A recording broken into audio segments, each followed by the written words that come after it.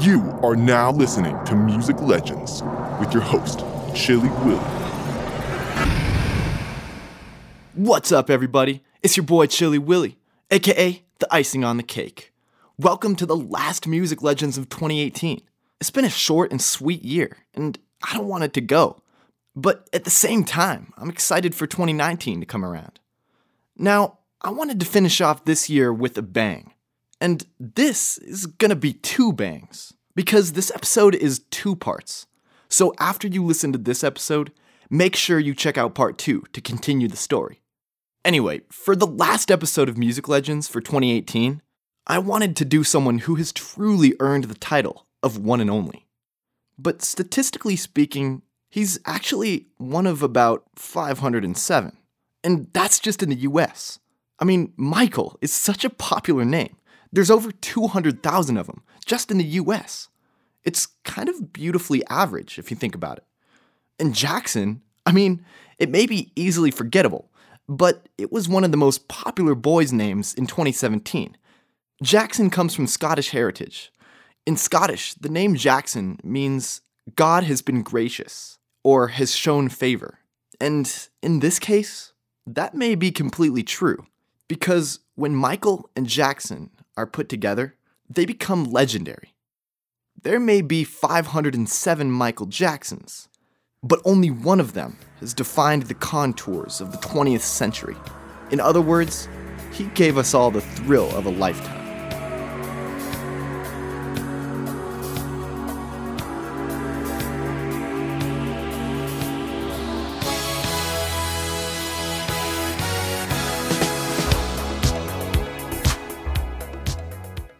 It was a sweltering day in August. Just 25 minutes outside Chicago lie a bustling new industrial city called Gary. Somewhere within that city, a music legend was born. But let's flash back 5 years before that to find that music legend's father, Joseph Jackson. He was a professional boxer and a musician who played guitar for a local blues group. He was living out his dreams until he met the woman of his dreams. He ended up starting a family with her. And it was quite a huge family. They had 10 kids together. So Joseph had to quit boxing and playing music to work full-time as a steel worker. The times were changing fast for him. Joseph regretted leaving behind his career as a musician. He heard musical reminders that would haunt him every day throughout his own small home. He lived in a 2-bedroom shack with his wife and his 10 kids. Whether these musical reminders were his wife playing clarinet or one of his 10 kids singing, it began to become very clear that music ran strong in the family. When Joseph saw the raw potential of his children, his brain smoldered into action. His musical ambitions may have died, but something else was born. And at that moment, Joseph decided to do whatever it took to make a success of his children. Old Daddy Jackson made a band out of his kids. At least the ones that he thought were musically talented. Their casual singing around the house became detailed and in-depth as they practiced every day for at least 4 hours.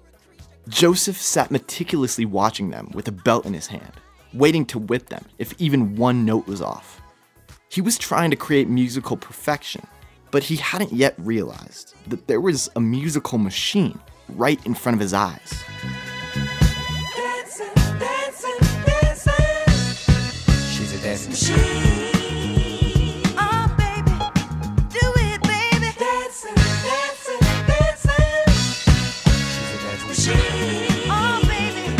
Joseph was becoming less of a father and more of a manager, and to say he was a strict manager would be an understatement. Nonetheless, he molded his family band into something way bigger than he initially thought. His youngest son, Michael, just wanted to feel like part of the family, but when he joined the band at the age of 5, Michael's amazing talent began to show itself. His dancing and stage presence alone caused him to become the focus of the group. His older brother, Jackie, told Jerry Hershey in Rolling Stone, quote, "It was sort of frightening. He was so young. I don't know where he got it. He just knew," unquote.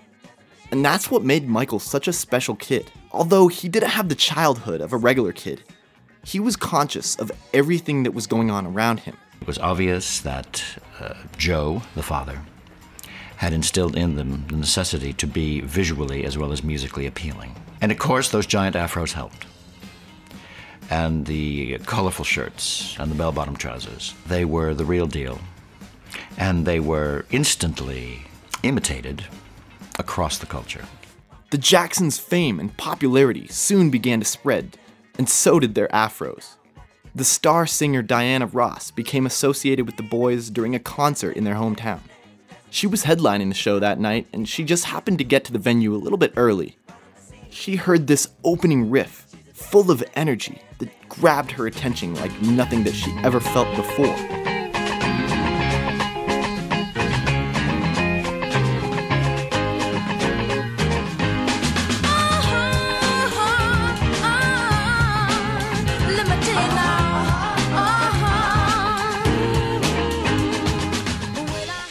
But when she heard Michael's first lyric, she was absolutely astonished. Diana Ross helped the young Jackson brothers by personally talking to the director of Motown Records. And of course, after hearing them, the director was astonished as well. He immediately signed them and took control of their career. But their controlling father wasn't too happy about that.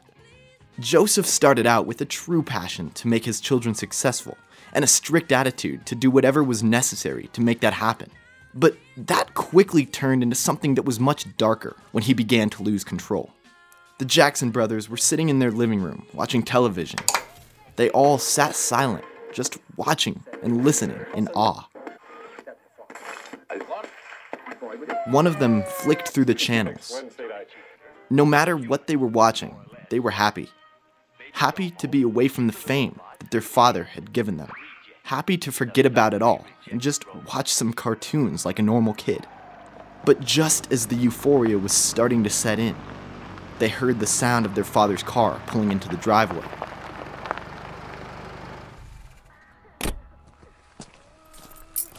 His keys jingled just outside the door, and the kids quivered inside from fear as to what would happen next.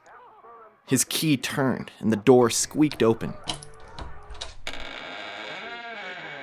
"What the hell are you big-nosed idiots doing? If you want to become real musicians, you gotta work. And if you ain't working, you're dying." The band spent the rest of the night working, or some sort of demented version of work. After practicing their set for 6 hours, they performed at a strip club while their father was, well, off the clock. Sadly, the Jacksons were all too familiar with nights like that. And the real kicker is, after Motown Records found them, they were already getting big shows. They didn't have to perform at local greasy strip clubs. Their controlling father dragged them along through physical and emotional abuse. But the brothers, thankfully, helped each other through it, one song at a time. You and I must make a pact. We must bring salvation back. Where there is love, I'll be there. By 1970, the group known as the Jackson 5 was topping the charts and surfing the wave of popularity. People couldn't get enough of the Jackson 5. So much that a Jackson 5 cartoon series was created and action figures were made of the band. But the director of Motown Records quickly recognized specifically Michael's appeal and had a great idea, just a little bit before its time. He started releasing albums featuring only Michael, but none of them really sold better than the Jackson 5. At least, that was until 1978. So many things were going on around Michael, but some things he had a deeper interest in than others. Now 20 years old, Michael walked into the hectic set of The Wiz, an African-American version of The Wizard of Oz. He waltzed in the room with a swagger that made everyone turn and look. The director yelled the words that he had yelled so many times before. And cut. Diana Ross was on the set, and when she saw Michael, she ran to her young protege and gave him a big hug. A rush of excitement tickled Michael as he squeezed the star who had jump-started his career. But he heard his father's voice in the back of his mind. "You gotta work, and if you ain't working, you're dying." He snapped out of his joy and realized that he was on this movie set to do a job. In fact, he had a role in the movie. Michael was playing the Scarecrow, So he did his job and got to acting. And while the film ended up being a box office failure, Michael sung one of the few hits that came from it. Come on and ease on down the road. Come on, ease on down the road. Don't you carry nothing that might be a load. Come on, ease on down the road. It was all in a day's work for Michael as he was leaving the film set that day. But on that very day, he noticed someone that he hadn't seen before. Well, at least someone he hadn't seen in a very long time. Michael stopped in his tracks and hid in plain sight among the chaos of the set. He looked at this man from across the room, searching deep within his memory bank for where he'd seen him before, but it was too late. The man was approaching fast. Before he knew it, he was in front of Michael. He lifted his hand to shake with a big smile, and as soon as he saw his face up close, he knew exactly who it was, but still not how he knew him. The man stood in front of Michael and introduced himself. "Hey, I'm Quincy Jones. You can call me Q. Last time I saw you was at Sammy Davis Jr.'s house, and you were only like 12 years old. You remember that?" Suddenly, the memories had all come rushing back to Michael. 8 years ago, just after the Jackson 5 had been signed to Motown Records, Quincy Jones had just recovered from his second surgery after 2 brain aneurysms. He had survived after the doctors said his chances of survival would only be 1 in 100. Quincy was now on a mission to not only continue to make great music, but to make a great change. Making music for movies had always been something that Quincy wanted to pursue. So he scheduled a meeting with his friend, a man who was a star in movies and music. The man they called Mr. Show Business, Sammy Davis Jr. The day of that meeting, Sammy asked Quincy to sit in on another meeting he had with a successful new young band called the Jackson 5. That was the day that Michael Jackson and Quincy Jones first met. Back and forth,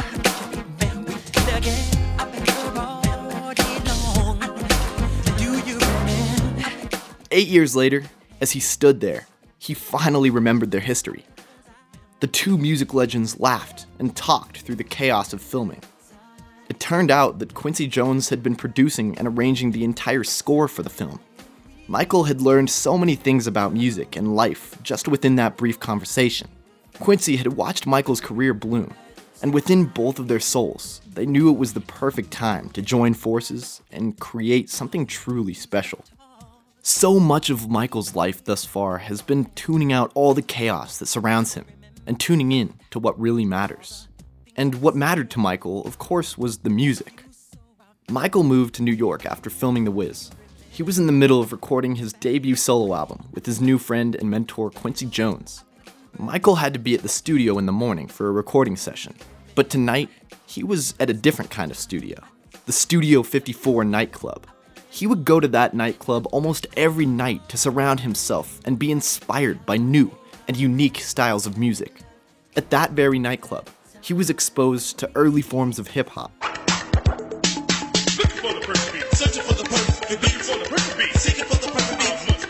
and disco.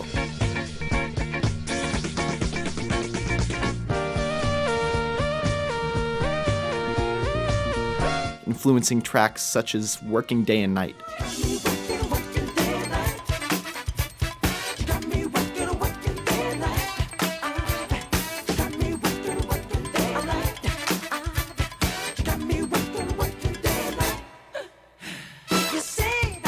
And Michael really was working day and night. He had been for his whole life.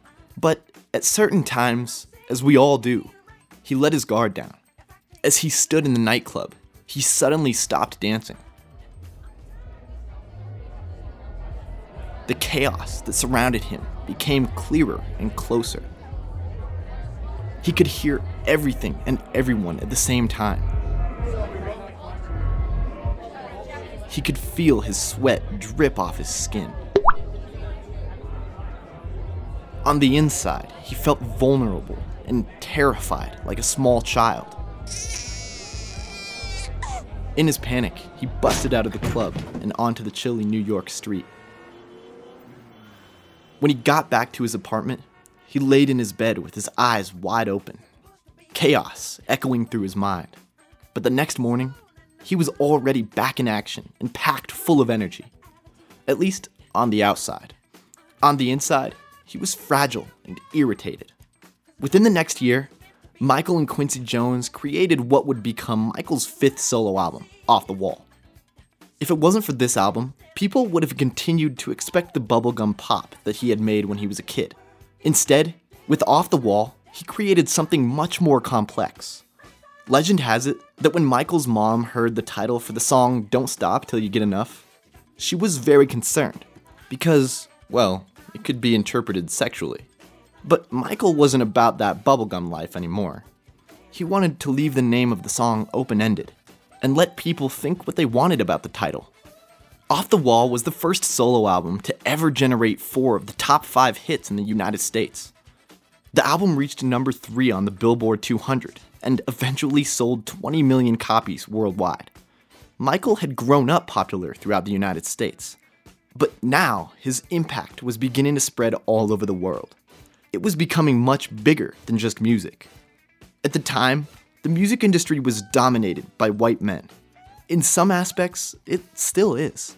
But in 1980, it wasn't just about who listened to a certain artist's music, but who watched it.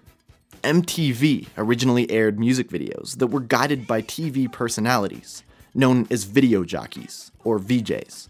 If you watched an hour of MTV in 1980, you would start to notice that even the African-American heavy hitters of the time, like Prince, Whitney Houston, or even Michael Jackson, were nowhere to be found.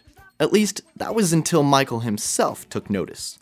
He made it his absolute goal to produce such great music videos that MTV couldn't refuse to play them. For Michael, that was easy. And it became a pivotal moment for his career and the music industry. The music video for Don't Stop Till You Get Enough featured only Michael, just in different backdrops, dancing in a black suit.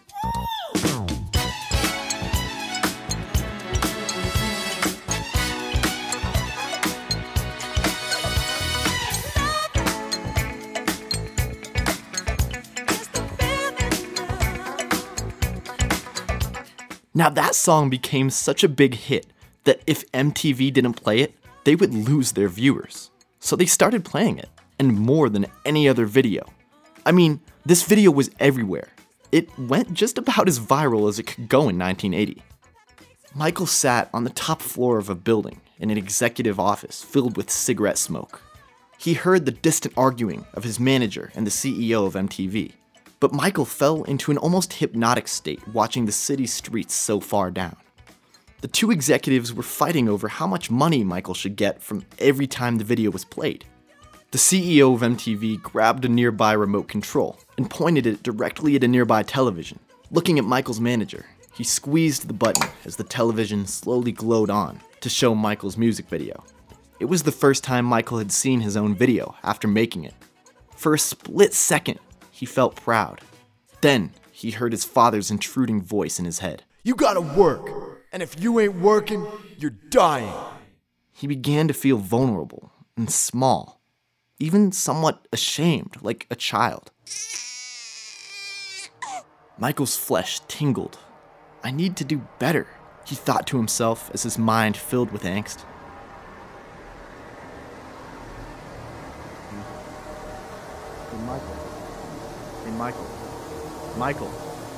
Michael.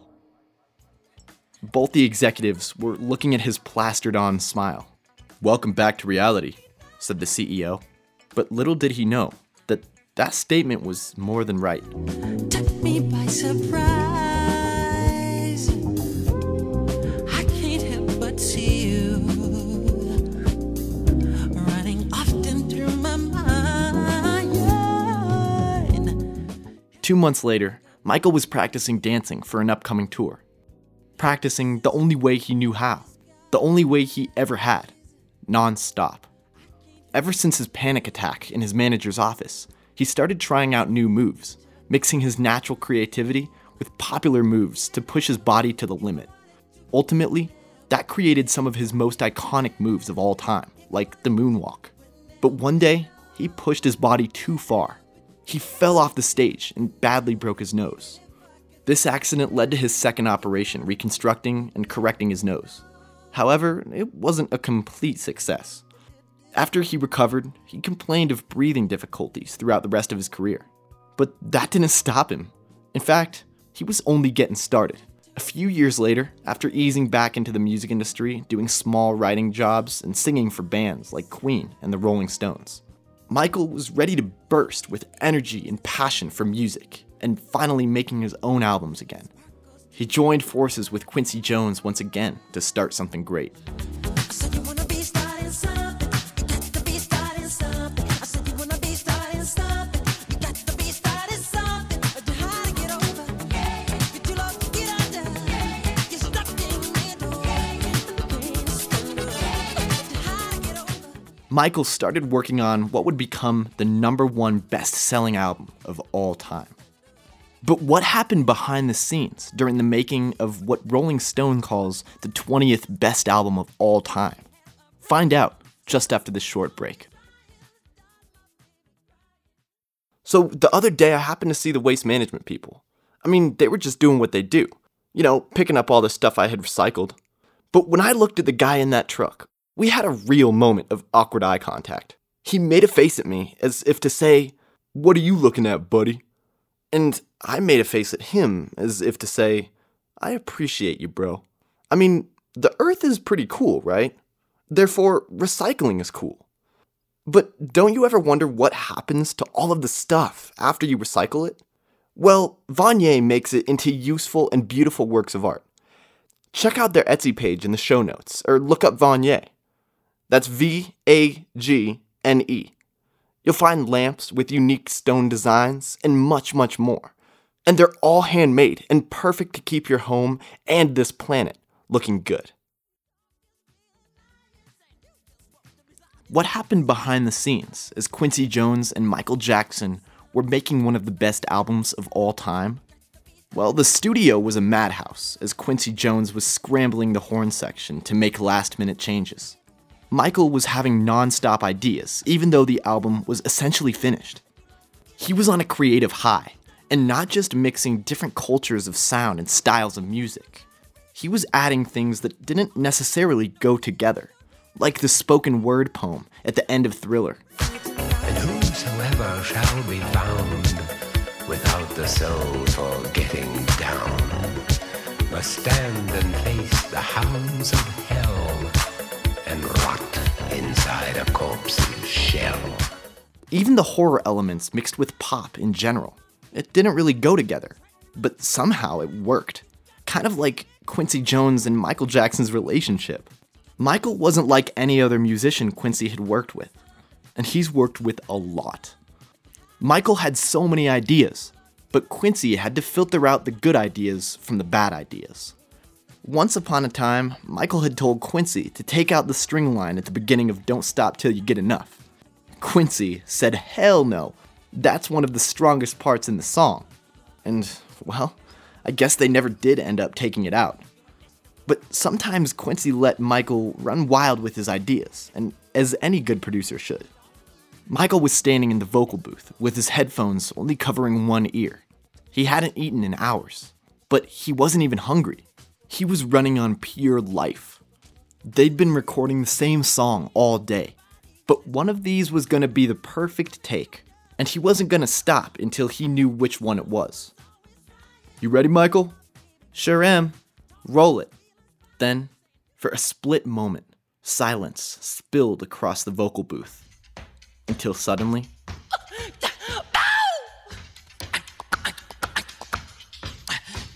So they came into the outway. It was Sunday. What a black day. Mathematics hesitation, sounding heartbeats, intimidations. Annie, are you okay? So Annie, are you okay? Are you okay, Annie? Annie, are you okay? Quincy Jones kept the tape rolling as he had a realization. They had been recording the same song all day just to get a vocal take where Michael wasn't moving around so much. When Michael sang, he was dancing and moving further and closer to the mic, making it sound a little different and weird each time they recorded it. And still, Michael didn't stop dancing. And Quincy, this time, he didn't stop recording. And that energy brings a beautiful color and life to the song. A song that's built with such a strong bass and other amazing elements all built around it.